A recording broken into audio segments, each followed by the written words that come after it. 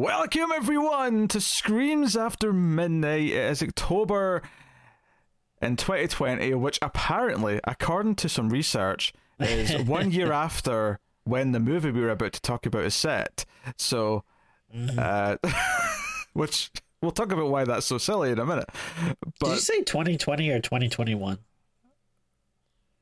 2021, I think. Okay. I meant to say 2021. If I did say 2021, I meant to say 2021. I thought you said 2020, but I could be wrong. But maybe I was thinking of the movie. I don't know. So, yes, this is Screams After Midnight. It's a horror movie podcast. I am Pierre, and I'm joined by Tim. The original sweet man.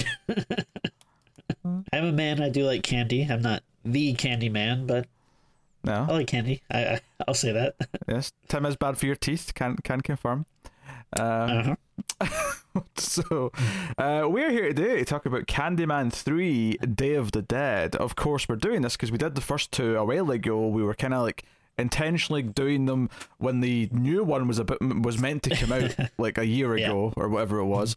And then, of course, we went on a big break. Tim aforementioned. We were on a break. Tim went from being just a sugar daddy to being an actual daddy. And we're back. Obviously, the new one is now available on VOD, so we plan to do that this month, very, very soon. But we had to get Candyman 3 out of the way first, so we were completely up to date on all things Candyman. That's a good way to put it. We had to get it out of the way. Not like we wanted to watch it. We wanted to review it. It's like, no, unfortunately, we were obligated and had to get Candyman 3 Day of the Dead out of the way. Yes, I'd never seen this before, so I was going in blind. I wasn't expecting good things, but this was a new experience to me. I think I watched it. I think I watched it last year because I was getting amped up for the new Candyman, and even before we were doing reviews, I was like, I'll watch all of them, and then, oof. Yeah, because obviously we did the first one, and it was probably the most I'd ever enjoyed it, really talking about it, and the allegories and what it was really saying. Candyman 2, not that great a movie, but I mean, I'll say this, I at least appreciate that it tried to add more to the metaphor and more to what it was trying to say, even if the execution's a bit, ropey. It's not good, but there is at least something there, and I will say I do like the subtitle on that one. Yes, Farewell to the Flesh, as opposed a great to subtitle. This film, which, because you just said, something, there was something there, even if, the execution's not good. Here, there is nothing there, and that leads us to Candyman 3, Day of the Dead. We'll start spoiler-free if you happen to care, but, and then we'll get into spoilers and talk about it when we give you warning. So, that's what we're going to do. So I mentioned earlier that this is technically set in 2020. Now, I never noticed this in the movie. I never heard, or I never saw the year being mentioned in the film. But no one was wearing masks. No one was. Yeah, for a start, it wasn't the pandemic, so they got that wrong. It also looks like the late 90s, miraculously. Yeah. Funny that. But yeah, so the main character in this, and I never really realised this because I didn't really remember the name because it's been a while since we watched the second one, but is the daughter of the main character from the last film, meaning that this is a good couple decades or so later, and apparently, according to a quick search, multiple places were saying this was set in 2020, which in 2021, when we were watching this, is actually kind of funny. Yeah. Yeah. I mean, I saw the same thing because I was gonna I was checking Wikipedia to see if there's anything interesting about the movie that maybe we could talk about. Spoiler alert, there's not, but yeah, that's like one of the first things I noticed they had on there, and I was like, wait, is that true? Granted, admittedly, my eyes weren't glued to the screen every single second of this movie, so I was like, did I miss something? Did I sneeze? And and then someone mentioned oh, hey, by the way, 2020 is crazy, right? I don't know. Yeah, so weird. And I think what gets me is that I saw that in Wikipedia as well. I went back to the movie, went back to the start to see if there was a caption at the start or something, or after the credits saying, 20 years, or just 2020 or whatever. And there wasn't anything there. And then I googled, and there was at least a couple of different articles or reviews that also referred to it as 2020, and they mentioned that the main character is the daughter of the character in the last film, which doesn't specify 2020, but it does mean, given the last film was set, I assume, in present day 1995, and given the age of the character in this, like, it has to be around that, give or take, anyway. So yeah, sure. If anything, this has reminded me of Friday the 13th Part 7, where it starts off with Jason in the lake from the end of Part 6, so you know that it starts off after what was sometime mid-late 80s. And then the little girl in the scene at the start of the movie, we jump ahead and she's like 18, meaning that the movie's set in probably around 2002, even though it's still 1987, in the movie, in every other way. So, and that is the most interesting bit of trivia that this movie has to offer. So congratulations, everyone. These movies were made at a time where people didn't think people would be watching them more than like a couple of months after it's out. Yeah, this was a straight-to-video movie that people thought, they'll rent it in the video store for another year and then it'll disappear and no one will ever mention it ever again. Yeah, it's pretty safe if we say it's 2020, because what are the odds someone will actually be watching it that year? What's funny is that if they hadn't delayed the new film, we would have watched this in 2020. Yeah. It would have been even funnier that it was set in 2020, but hey, alas, fate get in the way, as it is. Hey ho. As it is. So, the only other thing I noticed in the trivia on IMDb, and I don't usually look, I just happened to notice this, and I thought it was vaguely amusing, is that when Artisan, who made this movie, went to make it, they just realised at the last second before production that technically Sony had like dibs on making sequels, and no one had noticed this. But luckily for them, and this to them should have been an omen, not to make the movie, but when they contacted Sony to say, hey, can we do this? Sony didn't want anything to do with it and said, sure. If that's not a sign that maybe you're doing something that isn't desirable, yeah, maybe change your mind a little bit. Well, that sucks, because then and maybe if Sony would have held on a little longer, we could have had the Morbius versus Candyman movie that fans have been clamoring for. I feel like the percentage of people watching this or listening to this show who even know who Morbius is probably like under 50-50. Oh, come on. We've all seen the teaser trailer. That's another, case of the delays. Tim, I'll be honest, I forgot there was a teaser trailer. Trust me, we'll be there opening day. They're just waiting for for the world to be healed enough. Am I included in this wee? Of course. Wait, is it because it's a vampire? Technically, we have to do it on streams. Is that what you're saying to me? Oh, absolutely, yeah. Oh god. Oh my god. I'm sure it'll be a horror movie in at least some capacity. Well, Jared Leto's in it, so yes, I will be horrified during the experience, certainly. So what is Candyman 3 about, one might ask? Well, Day of the Dead. Well, it's the daughter of the last the last film's character, meaning it's a direct descendant of Candyman. And Candyman comes after her. It kind of rehashes some of the making her look guilty for some murders from the first movie. Candyman seems to want her to embrace him or something. Every line of dialogue from Candyman in this movie is like so vague and like just like generic. Like I don't know. It's like they just kind of just took like all these different like cliche like villain lines and we're like, all right, I'll just say this, and don't really have like much of a motive or anything, just come here and say this kind of vague, ominous, scary thing. And it doesn't have anything to say either. Like, it doesn't, it very much doesn't add anything to the mythos or anything to outside of like, oh, here's a new way that you can defeat Candyman at the end, which we'll get to in spoilers, much like Freddy Krueger was a victim of, where after a few movies they had to just start making up new ways to kill him. That just felt very random. But other than that, it doesn't like, I mean, if anything, this drifts so far from what the focus of Candyman is supposed to be, because I mean, there are some black characters, but they're relatively minor in the grand scheme of the movie. Whereas, sure, the first film did have a white lead, but it was all about her perspective and learning about what happened to Candyman in this neighborhood, and it was a way of exploring the gentrification and all that stuff. Whereas, and then Candyman 2 was more directly about dealing with the family related to him, and more about the history of the character and what happened to him. This film, it just kind of feels like it's irrelevant. It doesn't really matter. So, my question about that is, when they were making this, like, did someone say,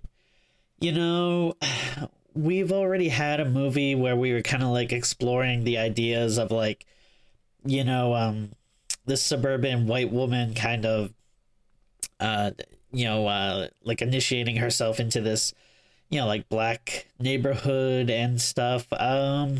Let's just do that again, but this time with Hispanic people. Like, it seems like they were just like trying to swap out all of like the racial stuff with African Americans, and like, let's just do like Hispanic people now for like no reason.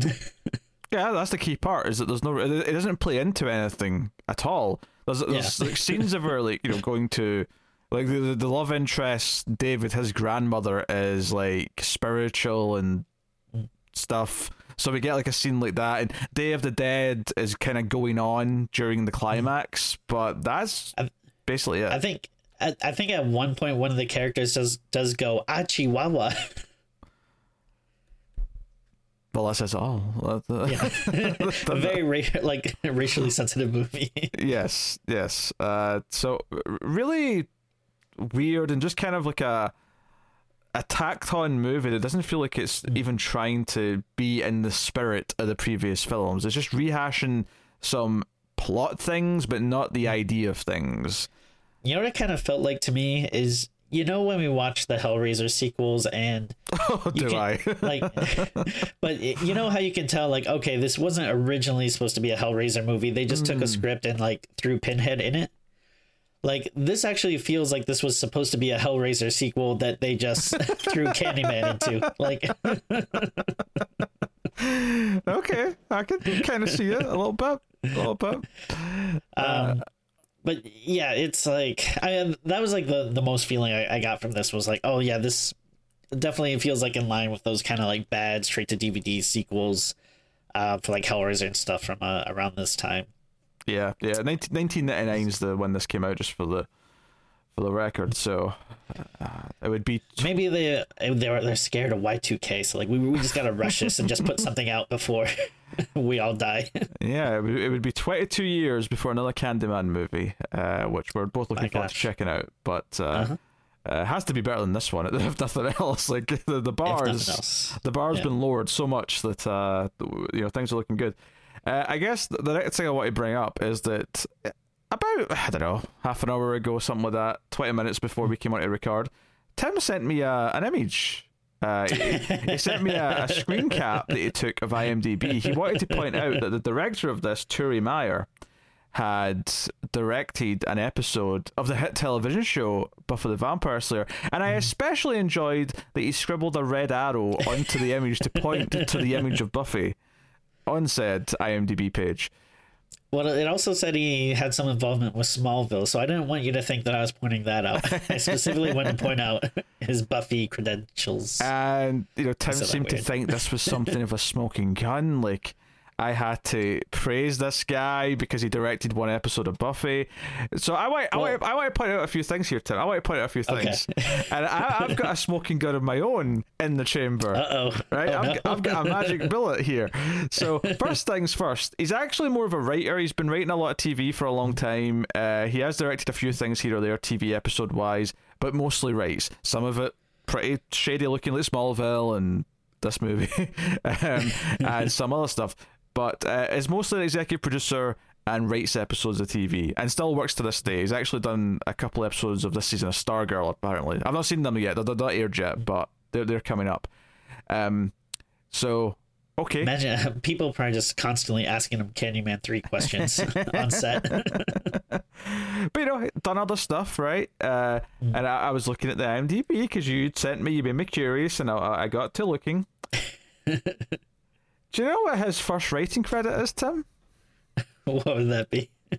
Do you know what? Because something else Tim said to me after he sent this image was that because of this, because that's you said Buffy's that show you like, so you have to praise him now. That's how this works, or you're a hack, or something to that effect. So I want you to keep that sentence in mind as I tell you what his first writing credit is. I want you to brace yourself. His first writing credit is Leprechaun 2. This man's a genius.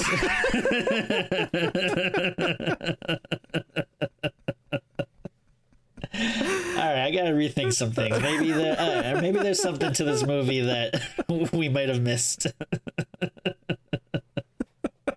One day when we get to the Wrong Turn franchise, he wrote Wrong Turn 2, so we'll see how that shapes out when we get there. But well, I mean, I don't know. Is anyone gonna be able to trust us on this review? Then I feel like we're both compromised. Like, if we both give it 10 out of 10s, like, are people gonna know that if we genuinely liked it, or if we just are standing by our boy Turi?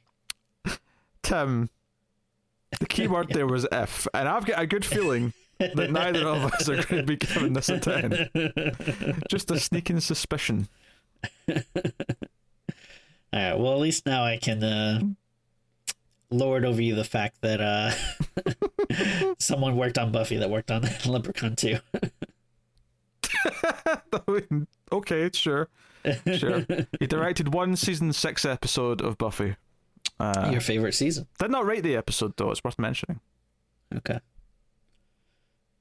What I'm saying is that perhaps his writing is worse than his directing. Although his directing in this particular movie is not that great, but he did also write this. He co-wrote this movie, so all the ideas are his fault too. Boy, oh boy, oh boy. So I felt that was worth pointing out. So who are characters and actors then? Let's get into some of that stuff. Our lead... let me ask you something first, real quick. Oh, go on. If, let's say you're watching this, and I know you don't really drink, but let's say if people that do drink were watching this and they were doing a drinking game where they had to take a shot every time there was a dream sequence... Yes. How drunk do you think they would be by the end of the movie? I think that, you know how when you're doing like weightlifting and stuff, you have like a spotter for to do the bench pressing and various things for safety reasons. I think if you're going to play that drinking game, you have to have a sober person with a phone who can call an ambulance sitting by your side because things might go horribly wrong. That's definitely my answer to that. So our leading lady is Donna D'Errico, who I'd never heard of. She has been in like a couple of random TV episodes that I have seen like years ago, but so I was like, oh, who is this? I was like, she seems like she's less of an actor and more of a model who's used in movies because she's attractive. That's the impression I got from her. Her acting's not that good. There's a couple of laughable scenes that I will like to bring up later, but yeah, I did a quick Google, and it turns out that she was on Baywatch, right? And it's okay. That makes sense. I can just have her running next to Pamela Anderson in the red swimsuit. Seems like the idea. But what was more interesting is that it turned out that she was a later addition to Baywatch. She came originally. She was actually introduced in the spin-off Baywatch Nights. Now, Baywatch Nights, I've never seen it, but I have heard it only lasted 2 seasons. Now, Baywatch Nights, David Hasselhoff was in it. He was the main character, and it was about becoming a sort of more of like a detective-y PI show. But the really fascinating thing about it is that because it wasn't doing so well, in its second and final season, it switched to being a sci-fi paranormal investigation show. Yeah. I'm in the same boat. I've never actually seen it, but I've heard about it, and it does kind of sound amazing. Do you know what I love about it? I love that Baywatch, which as far as, I mean, I'm sure it's got silly plots and over-the-top action and drama, but as far as I know, never delved into real science fiction or supernatural stuff. Yeah. So what's funny to me is that there was a spin-off that still had a main character from the main show on it that turned supernatural / paranormal, but not only that when it ended, they said, you know what, we're going to take one of the characters from that and put them into the main show. I kind of love that. It's just such a wacky timeline of events. So that's our leading lady. Great. And that's the most interesting thing about her. So yeah, I mean, I don't want to be like too mean, but gosh, the acting in this just. I mean, I haven't seen her on Baywatch. Maybe she's great on that. Maybe it was the direction. She didn't have a lot to go with, but it's rough. It's rough in this one. There's a lot of sitting looking shell shocked after horrible things have happened. That doesn't really go very well. Obviously, Tony Todd's fine, but obviously his material in this is not as good. He's great, yeah, as normal. The only actor I recognized is the racist cop character. Yeah, he's been on a few things. He was on Prison Break. Yeah. But that was the only person I recognized, other than Tony Todd, obviously. But everyone else was an unknown. I mean, sure. I'm sure if you go research them, I'm sure one or two of them might have had a small guest role in an episode of Friends or something in the 90s. But sure. Other than that, like no one was sticking out to me. So. So she's a descendant of Candyman. She owns all of the paintings because remember the character was an artist before he died. And oh, sorry. I think I might have missed something there, but so those were all the paintings that the Candyman actually did. Yeah, I mean, I'll do it. I think I know what you're going to ask. Is there's one of him? So I guess he did a really good self-portrait at some point. And then I wasn't sure if any of them were hers exactly, because there's like the scene where she like wakes up from her dream and she instantly starts drawing, and of course she's like a great artist. I didn't remember that at all, to be honest, but yeah, good point. So I was like, I just wasn't sure. I was like, okay, are those her paintings or his? And then I guess it would make more sense if they're his, given what happens in the end, probably. But yeah, they're his. It's be a little mum about that. Yeah, and obviously that's the other thing with casting someone like hers. She never actually goes topless herself, but there is a lot of scenes of her walking around in her underwear. There's a scene where after some traumatic stuff has happened, we have like a sort of top-down shot of her just crying in the shower, sitting there naked, which felt a little bit just like, okay, any excuse. Yeah, I don't want to... I don't want to be mean, but the whole movie kind of just had like a porny feel to it. Oh yeah, it does. You know what I mean? And then there's nothing wrong with porn. Obviously, I don't want to. If you like to watch it, that's totally fine. And then nothing wrong with people that are in porn. So I don't want to be mean about it, but I'm just saying it's not the kind of feel you want for your like horror movie. Yeah, unless if the subject is sexual in nature, sure, yeah. Like that can work, if the whole because Hellraiser is a little bit sexual, but that's meant to feel sexual because it's about searching for that ultimate pleasure. It's in the themes, but here it just feels kind of tacked on. Like Leprechaun 2, where he's trying to find a wife.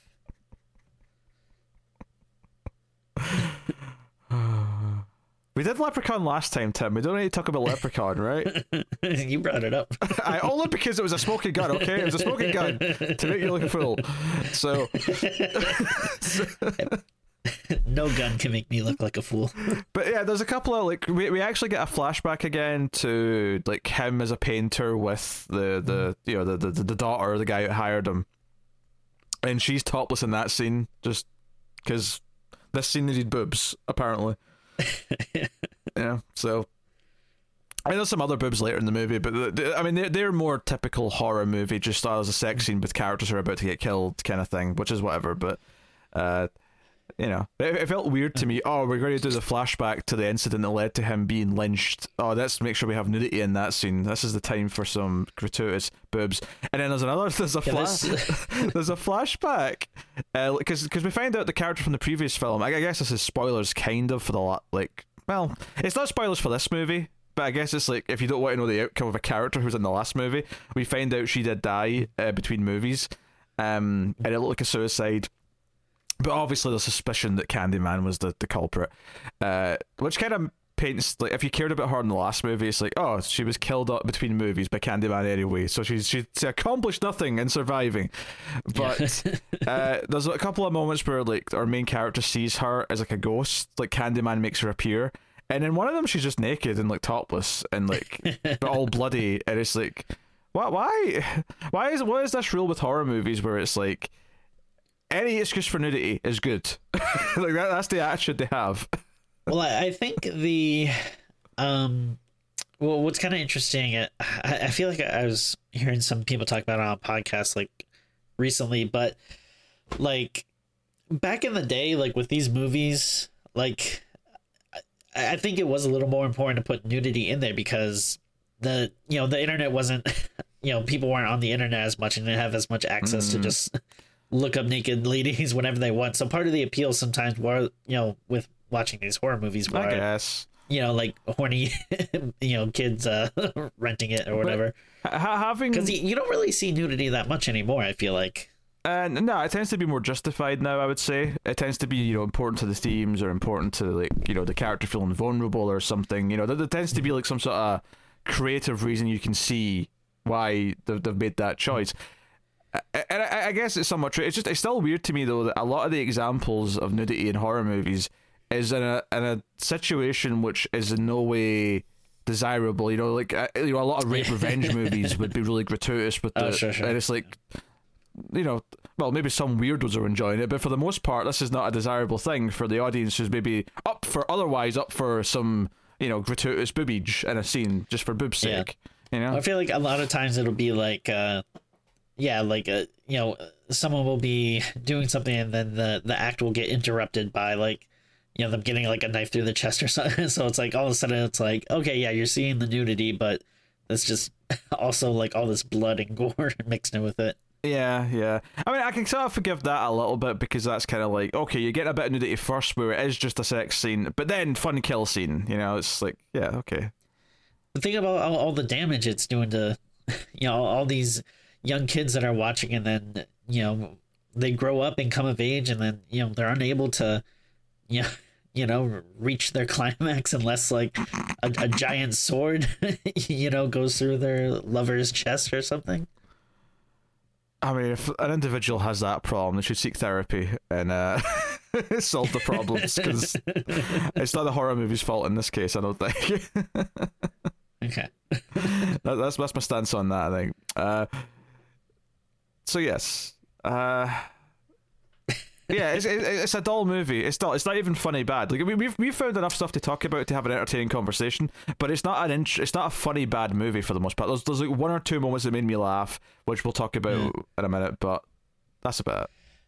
Yeah, I think like I don't know, the kills weren't super interesting, but like I wouldn't say that the gore was like horrible. Like, it's like practical effects. Sometimes like it looked, decent enough. That I guess I'll give it a little bit of credit for that. And I watched this by myself. But I don't know, I could probably have a little more fun if I was watching it with someone, but I'm also not like, I don't have like a lot of desire to test that out and then try to watch it with someone, At least not for a while. If you enjoy being married, I wouldn't subject your wife to it. Oh, of course not.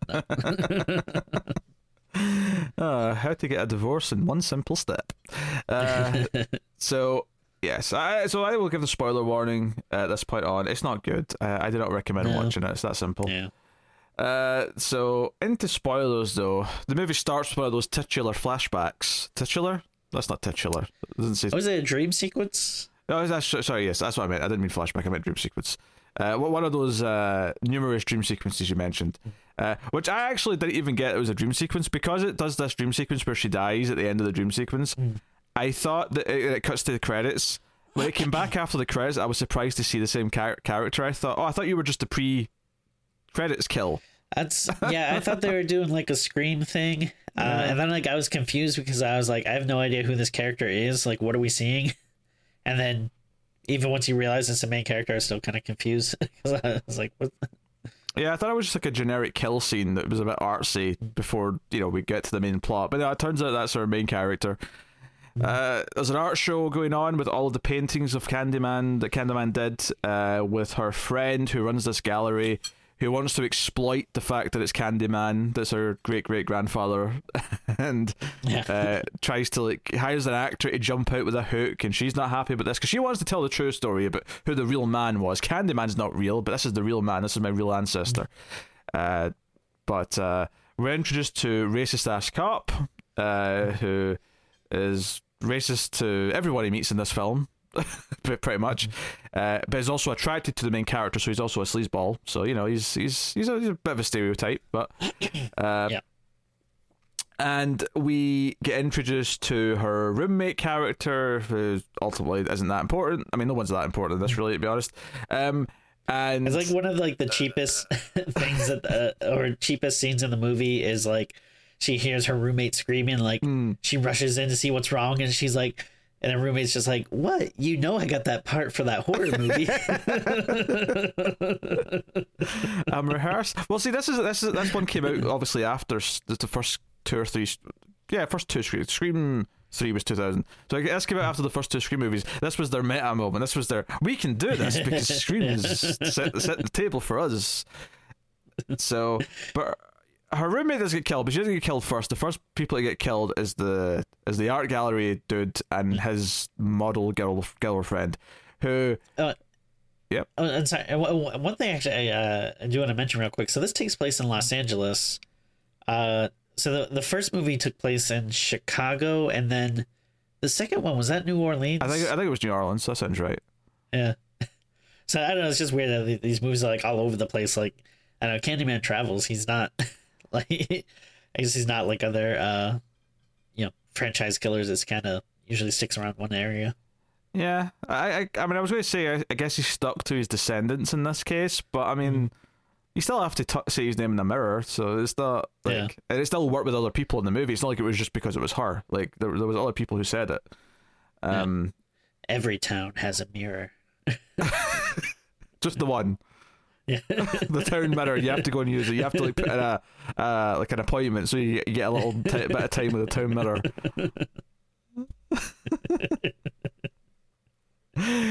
So, and this kills whatever. There's a bit of, I mean, I guess it's justified because they were talking about Candyman and how he died earlier, which makes it a bit poor taste in the character's part. But it did feel a little bit over the top that the sexy model who's topless starts like rubbing honey over her tits and then starts like sort of eating it off the wafer or whatever she's using to like move it around. And I think he says something like, "Oh, sweet honey," or "sweet bumblebee," or something. He says, he's got like a line. He gets really excited by the honey. So, but Candyman shows up. Tons of bees. He stabs with the hook the guy. What I thought was funny about this effect is obviously there's a lot of effects for the bees that are flying around, but I noticed that the actress also had a lot of static bees stuck to her that were a practical effect. But what really bothered me, because that's fine, I don't want to like make fun of that too much, but what bothered me is that it cut away from her and cut back to her multiple times, and I thought what they would do is that every time it cut back to her there'd be more, they stick more to her in between shots. But every time it cut back to her, it was the exact same patches that were covered in bees, and I'm like, well, what is that because that's where the honey was? So it's like sticking to the honey. Is that what you're getting at? I don't think bees are attracted to honey. That's not. I mean, they make honey. I could be wrong. I don't Good know. question. I have no idea. You know who would be a good adversary for Candyman would be Nicolas Cage from The Wicker Man.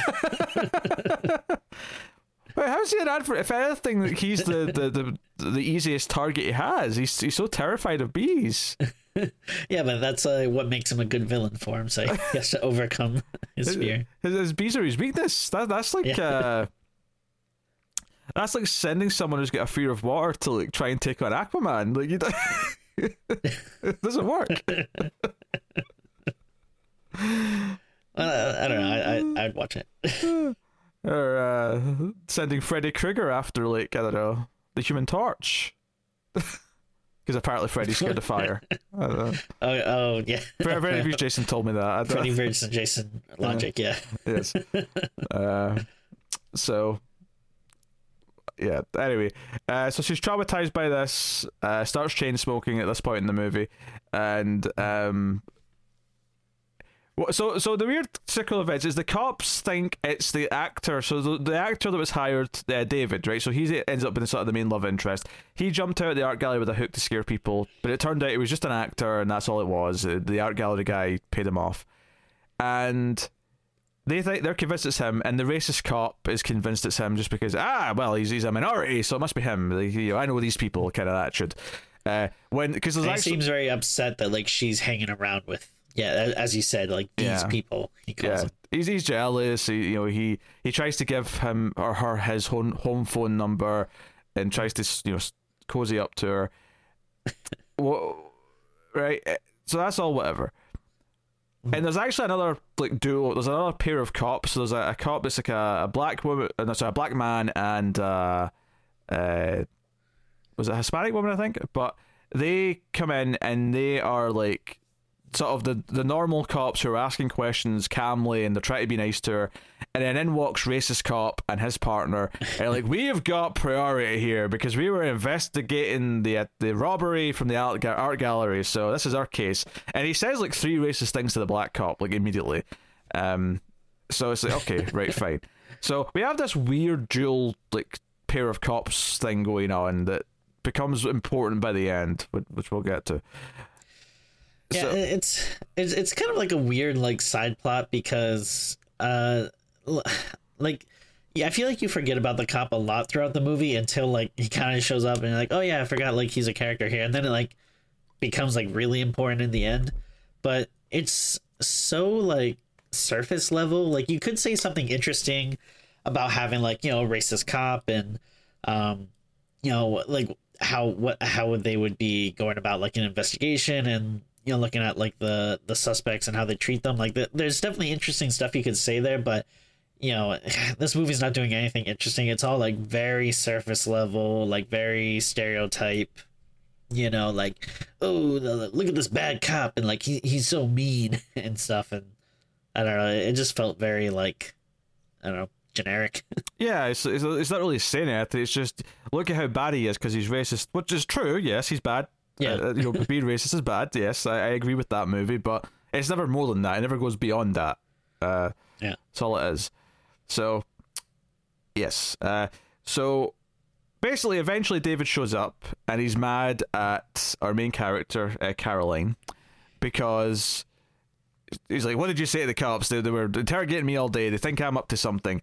And he's convinced that if it was the same hook that he was using, if it was the same hook he was using as a prop when he jumped out of the art gallery, then his fingerprints will be on it, so he's worried. And this is one of these like dumb movie decisions I don't fathom, but immediately she's like, hey, well, if we find out, or if we can prove who actually did the murder, then that'll get you off the hook. Why she cares about clearing this guy's name that she doesn't even know, and her only interaction before this point was him jumping out and scaring her, it baffles me. But it literally cuts to them, like her getting on the back of his motorbike and them riding off to go and solve crimes. Like, why are they investigating this? Like, there's a lot of horror movies where the main characters sort of start investigating things even though they're not police or investigators, and they're just doing it because they have to. But this just jumps to them investigating this, like, for no reason. They're just doing it. Yeah, you can see it's, like, so different from the first movie where, like, you completely understand, the main character's motivations in that movie and, like, why she's doing what she's doing and how she's getting in over her head. It just feels like such, like, all right, well, I'm doing this because the movie says I should, and we have to kind of keep going forward. Like, yeah, there isn't really any reason that she should be, like, doing any of this. Yeah, it's just because it's that type of movie. That's the only reason. And basically they want to try and find the gang who stole all of the paintings from the gallery, right. Which is very important because that ends up in such a pivotal detail later on, even though it's just something that's mentioned, a little bit here at the start of this stuff. They go and talk to. I think. I forget if we actually mentioned it, but At the start of the movie, she does say Candyman in the mirror 5 times, like at the art gallery. Yeah, she does, yeah. So like, kind of like the whole movie, it's kind of like, oh, like, did I summon him by doing that? Yeah, well, so actually I have glossed over something important. I can't believe I went over this. So you said there's a lot of dream sequences in this movie. Right, I would yeah. argue that some of them aren't really dream sequences. She just wakes up from them. Like, it transitions to her waking up as if it was a dream, but it wasn't actually a dream. Like, it did happen. There's a few of those. Oh, okay. Because, Exhibit A, when she leaves the art gallery and she's going home, she ends up running into Candyman in the subway. And I present to you Exhibit A of Laughably Bad, which is Candyman floating down a subway tunnel surrounded by bees. Joey, it looks like when Magneto is floating and he has like some metal stuff like floating around him. Sure, yeah. Yeah, that's what it looks like. He comes down floating surrounded by bees, and I'm like, okay, this is your first appearance of Candyman in this movie, not counting the dream sequence at the start. Yeah. You've lost points already, so good job.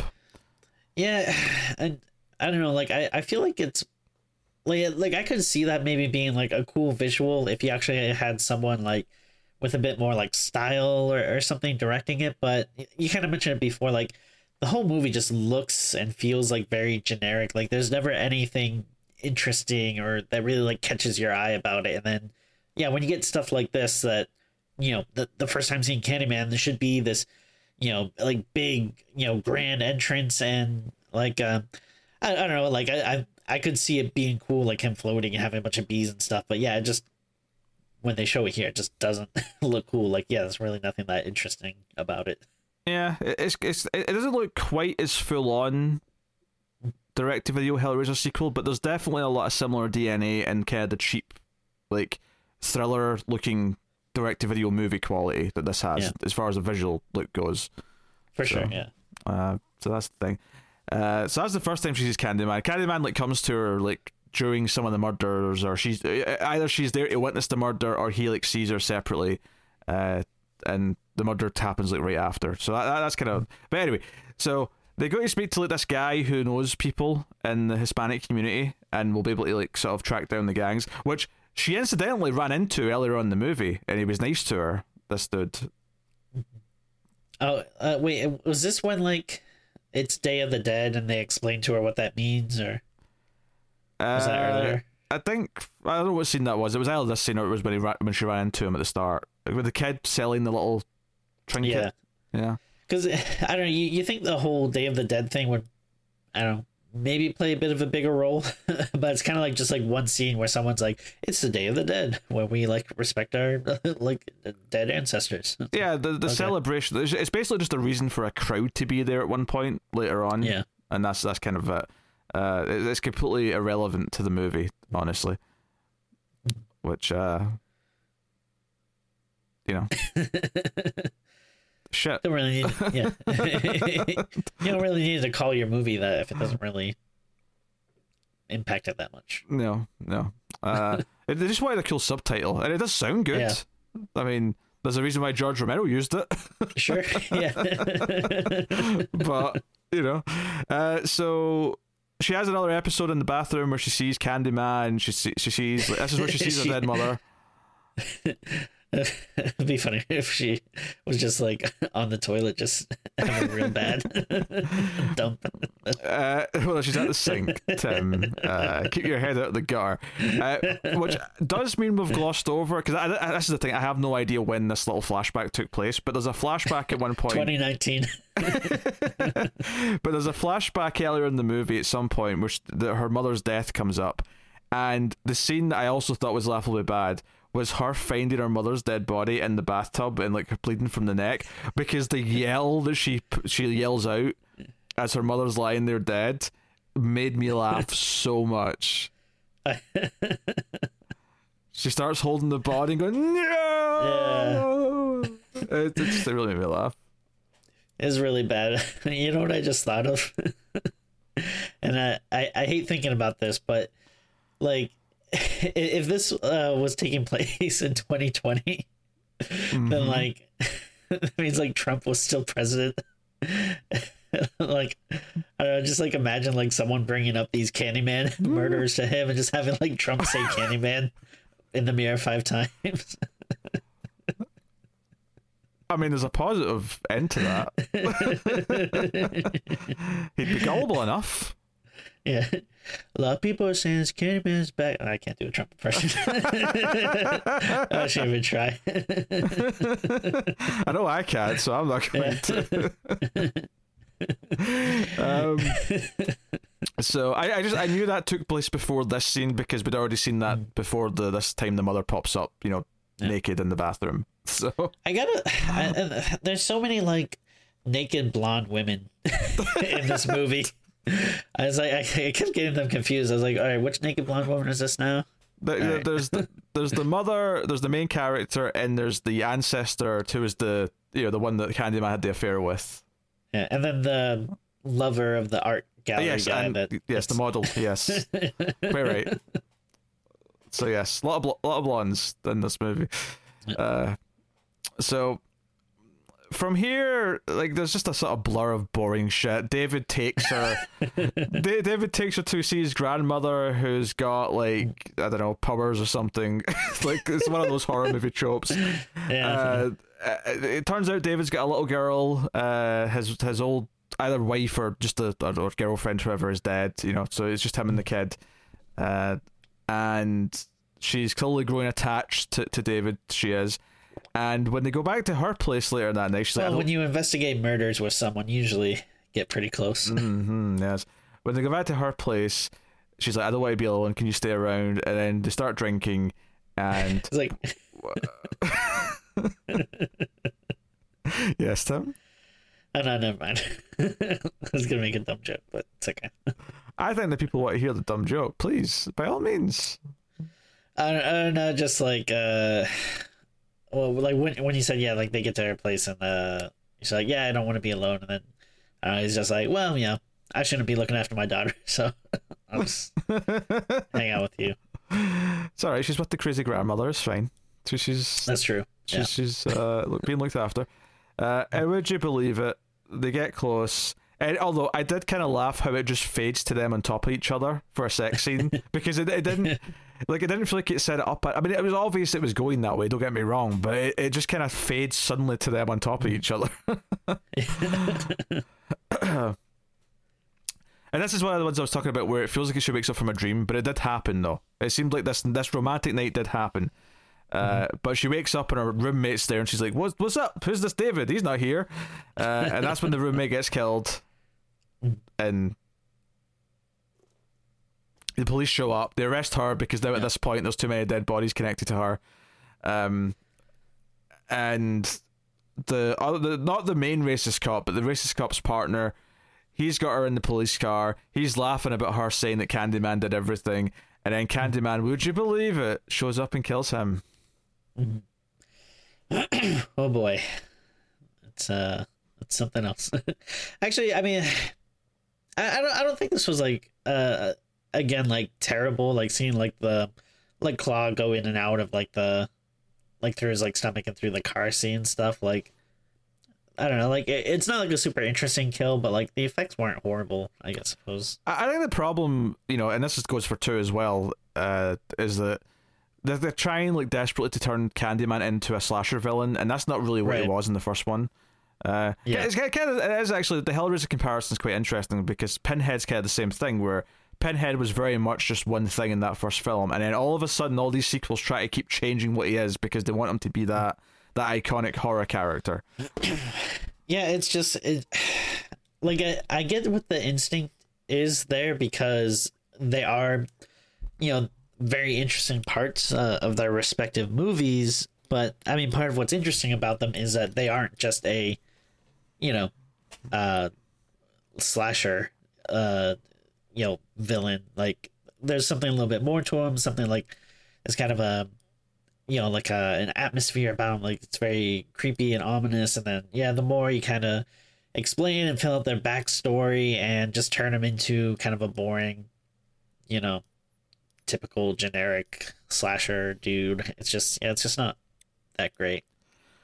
Yeah, I think when you have someone who's just killing people, like, I prefer it to be simple. It's just, force of evil. It's why Michael Myers is my favorite, right?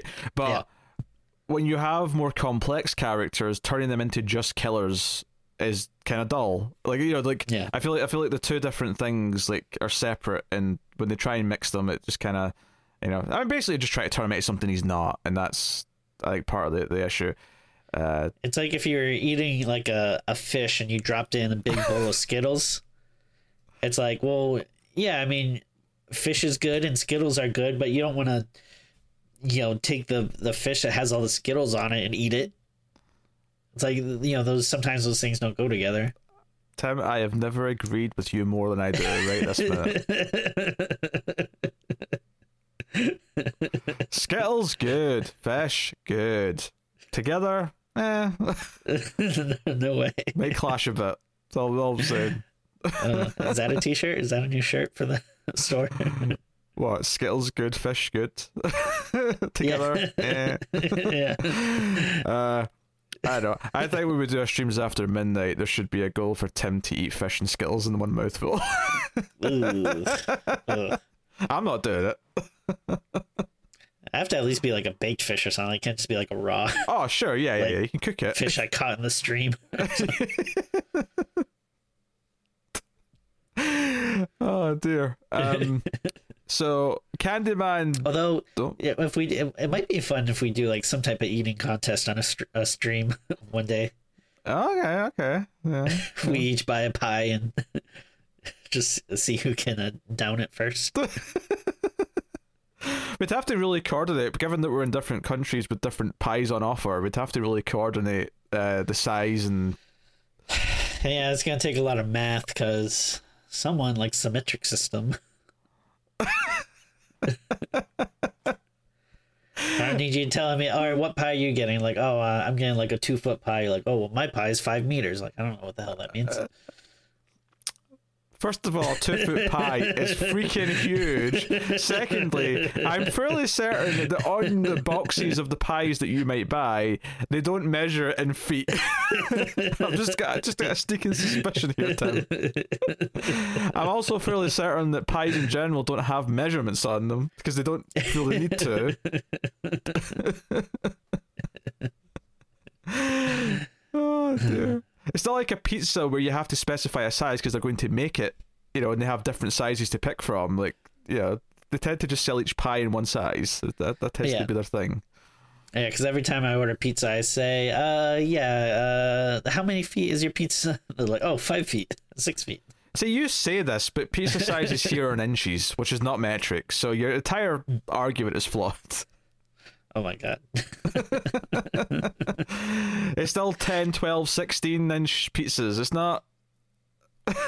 So you admit the metric system is bad? I admit that for certain things, inches is a more convenient measurement. Hell yeah. I think I know what things you're talking about. Are you making a penis joke, Tim? I would never. Tim doesn't joke about dicks, but that's serious, very serious subject. There's only one thing that I think is very serious in this world. Yes. If there's one thing that's always straight when it comes to Tim. What if like Candyman just has a hook for a penis too? You know what's funny is earlier today, Tara was giving me shit for making too many dick jokes in a Screams After Midnight episode, and now we've just sat and had an extended, continuous dick joke for like 30 seconds. So that's just funny to me. Was the episode The Greasy Strangler? It was not, but I don't think you can blame us in that episode. That episode is just asking for dick jokes. Oh dear. So anyway, Candyman basically has kidnapped David. David's went missing, and he wants Caroline to like give in and like let him have sex with his great granddaughter. Like, it is sexual. Like, he does go to kiss her later on, so it's not just like killing her. He does want to like it's like he wants her as a a pittance or a make good for losing the woman he loved originally, which is just kind of weird and just like because that's the thing. Candyman as a character is supposed to be sympathetic, right? And then there's this curse that's born out of him because of what happened to him. That just makes it just murkies everything up and makes it feel really weird and like okay, whatever. Yeah, and like if anything, like the one person that he should be like, I don't have fondness for, that maybe want to stay away from would be like his ancestors or relatives, like. Yeah, because this is like a descendant of the woman he loved too. So it's like no, that's the one person he shouldn't want to kill. But whatever. So she has to like run away. So obviously Candyman kills the cop in the car. She gets away. She runs through a Day of the Dead celebration. She gets to David's grandmother's house. And then she gets a phone call from like the mustache man in the bar who's like, been looking out for this gang for her. And he's like, hey, there's a member here. And the gang member is like scared shitless. And he's like, yeah, you can come and take the paintings, lady. Like, we don't want them anymore. Like, weird stuff's been happening ever since we took them. So she goes on her own with a gang member to a unspecified location that is like not near anywhere else. It's it's this derelict building somewhere. And the guy who got her this information says, hey, like, be careful, like, you're going off with a gang member, maybe this is a dumb idea. And sure enough, when she gets there, it's a trap. Oh my god, it's a trap. It turns out this gang is actually a cult, and there's a couple of them in the scene at the gallery earlier on watching the speech about the paintings, but they're basically worshipping Candyman, and they've got his big self-portrait up on the wall, and they're saying that he's the new messiah or some shit. This was a nice thing to add to the movie with about 5 minutes left to go. I know, it's so near the end, and all of a sudden, and what's so weird about it is this is like an all-white gang, right? This was like, at least I think it was. They were like all art weirdos. Like, yeah, they were all like they were like I don't know, like stereotypical 90s goths. Like, yeah, they're not art they all school, had like piercings and yeah, not art school, but they're very like, yeah, we believe in extreme things. We listen to Marilyn Manson, worship serial killers kind of vibes. Yeah. Yeah. So, if it wasn't all white, there was definitely no black members to this gang, which was very strange to me that they were all worshipping Candyman.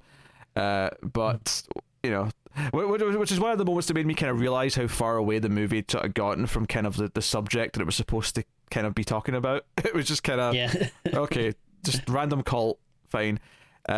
Sure enough, one of them says Candyman 5 times, and would you believe it, Candyman shows up and just kills them all.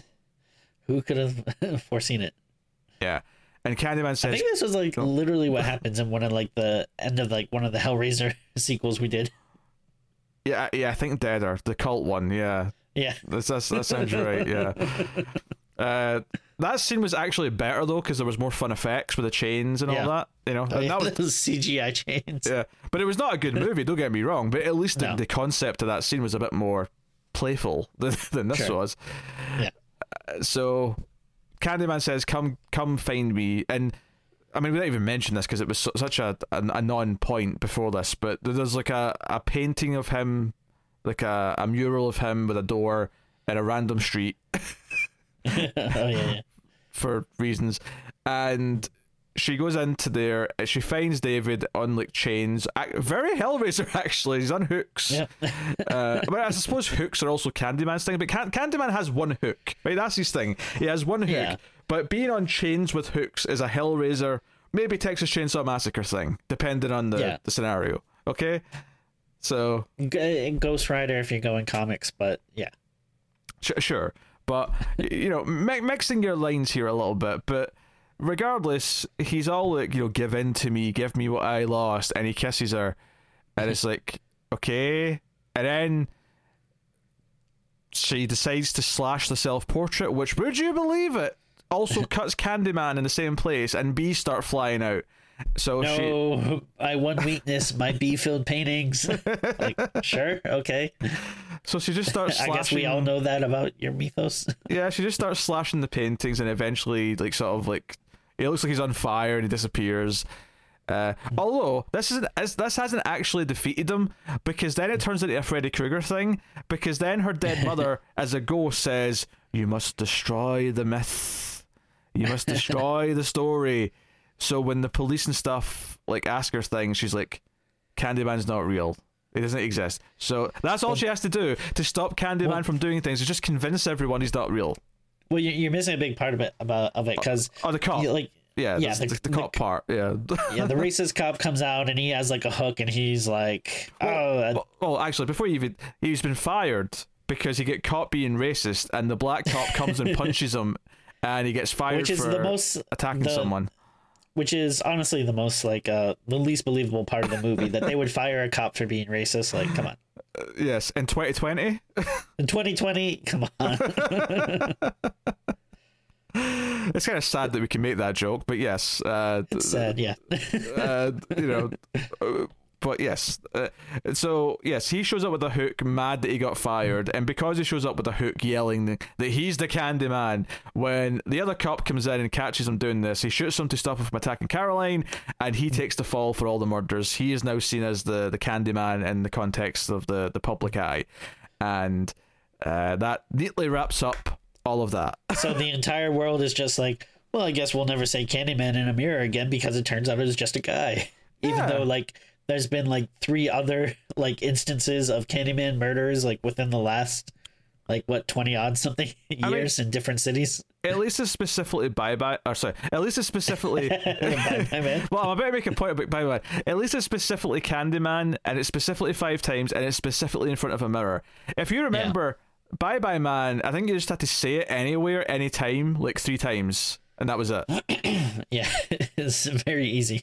Very, like, at least this, you have to be standing in front of a specific object. And I presume that if you say it 3 times and then you go to sleep and wake up, it's not just like saying it 2 more times. Like, I think it has to be, in a row. Yeah, the one go round. Yeah. So, and how often do you repeat the same word 5 times?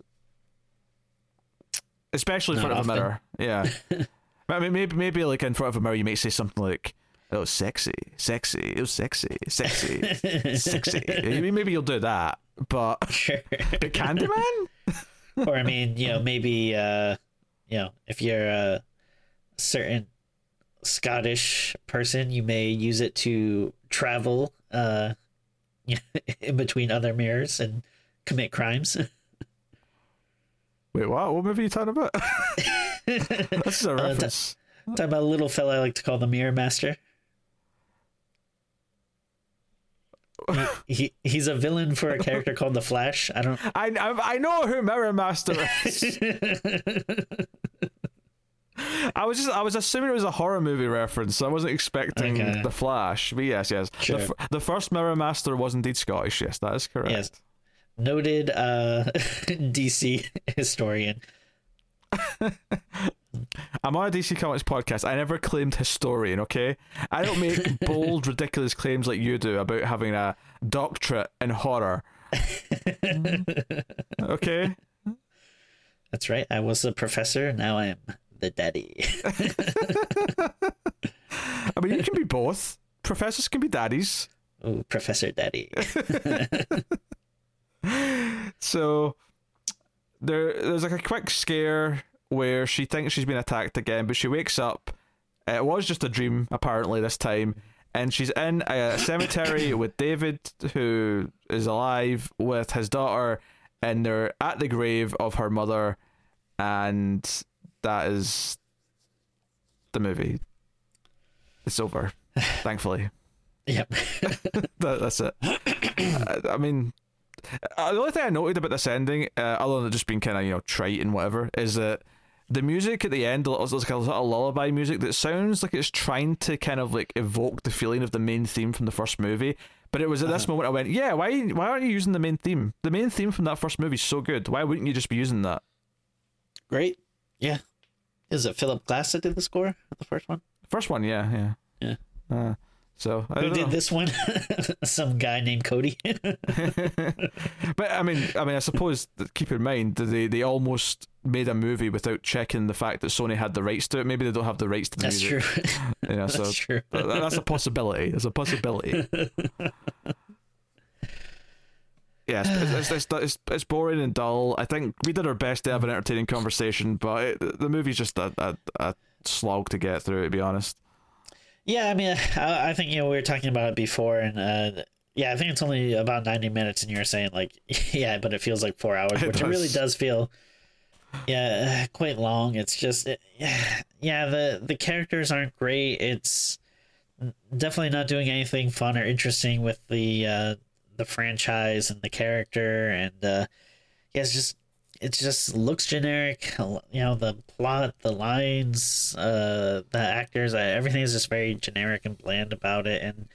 And like you were kind of saying earlier, it's not even like bad in that fun way. Like, cause I love these like franchises, and most of the time like I like them because they can get kind of dumb and goofy. Like, I like when they're good and stuff. Like but with like Friday the 13th and stuff, I like when the later sequels can get kind of cheesy and stuff.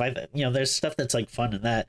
Like, this is nothing fun here. It's not dumb and cheesy, at least in a fun way that you can watch and laugh at. It's just not just kind of a chore to get through. Yep, and then just insane character decisions like, oh, we're going to be detectives now. Oh, I'm going to go with this gang member to a secluded location. Like, just ridiculous character choices that are either dumb from like a real world perspective because of how dangerous it is, or just dumb from like no one would just make this leap and start doing this. So yeah, it's pretty much shit is the thing. So Tim, would you like to just to add on to that too, like, even if you are gonna be like kind of have like maybe like a detective angle or something on it, like, I don't know, like, try to make it more of a mystery, like, show that the character is like resourceful and finding, like, everything that happens just kind of falls in her lap. Like, oh yeah. There's no actual good detective work as much as technically they're investigating things.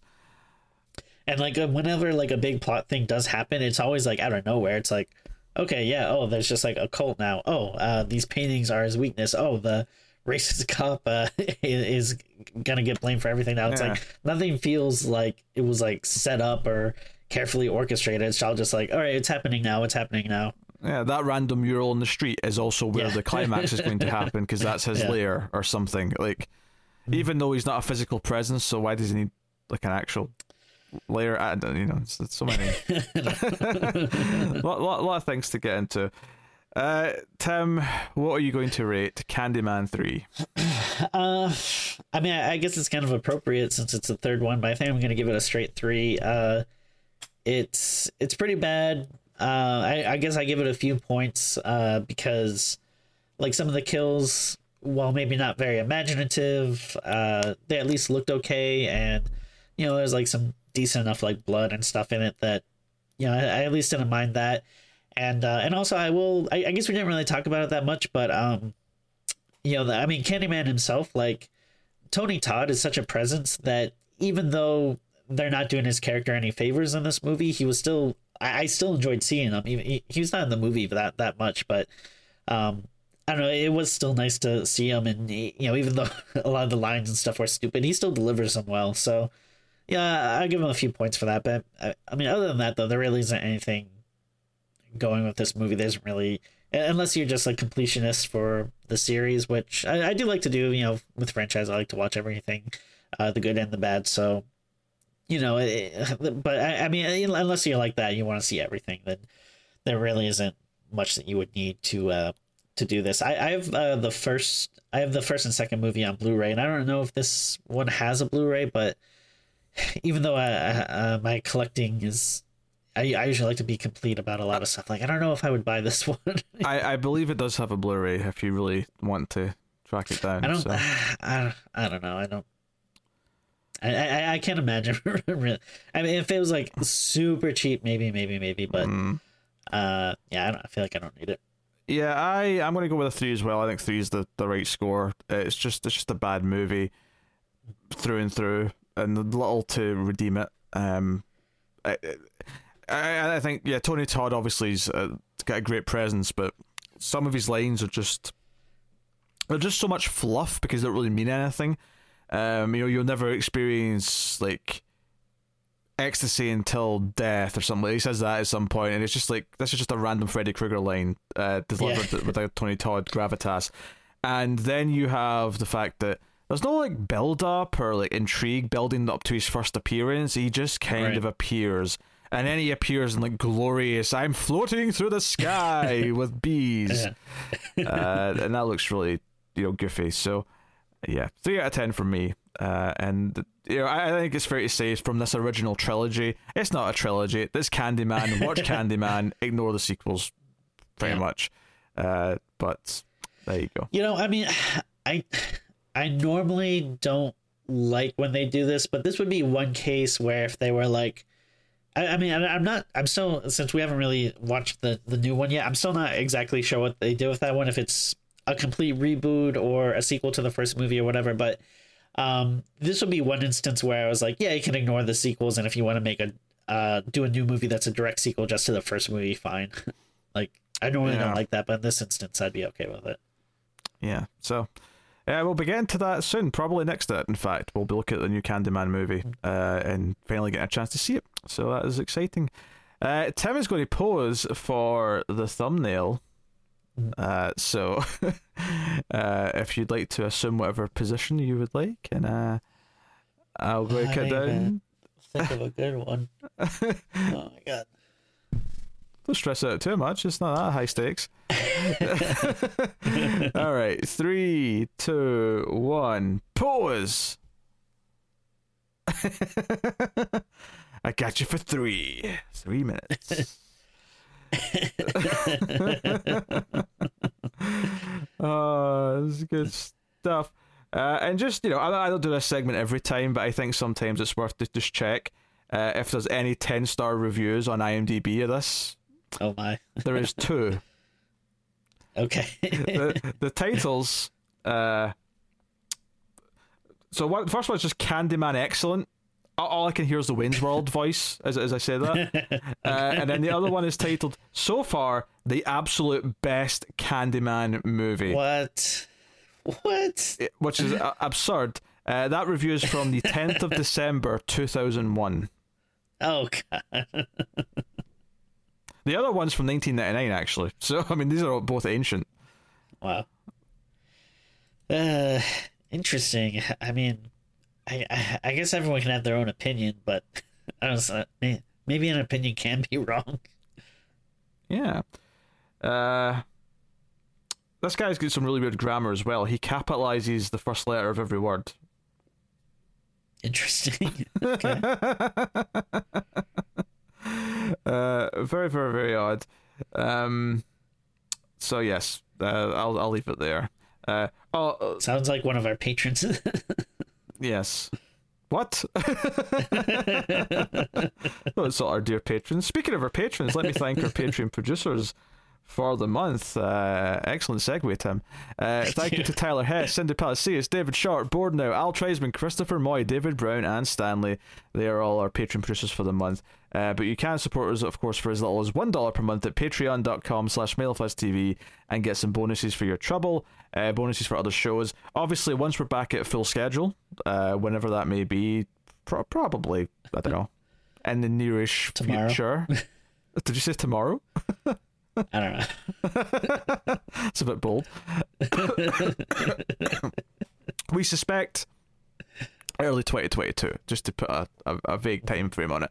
There'll be bonuses again for streams, but I should call them boners. They're not boners. This is just streams after midnight boner episode. Like horror skeletons, bones, bonus episodes. There are boners. We'll put it to a vote. Okay, we'll put it to a vote. But check out Patreon if you want to support all the content and keep it all coming. Check out that. You can also support us on YouTube for free by simply hitting the like button, subscribing, commenting down below, ding the bell for notifications. All those things help out on YouTube. And then on the audio versions on iTunes or wherever you get your podcast from, if there's an option to rate and review the podcast 5 stars with a nice little blurb, then please do that too. All those things do help us out a lot. And Tim's making a lot of weird faces. So, but that is it. That was the episode. So hopefully you enjoyed our our thoughts on Candyman 3, and we'll see you next time for Candyman 2021, which has got a good buzz, so here's home. Because of the bees.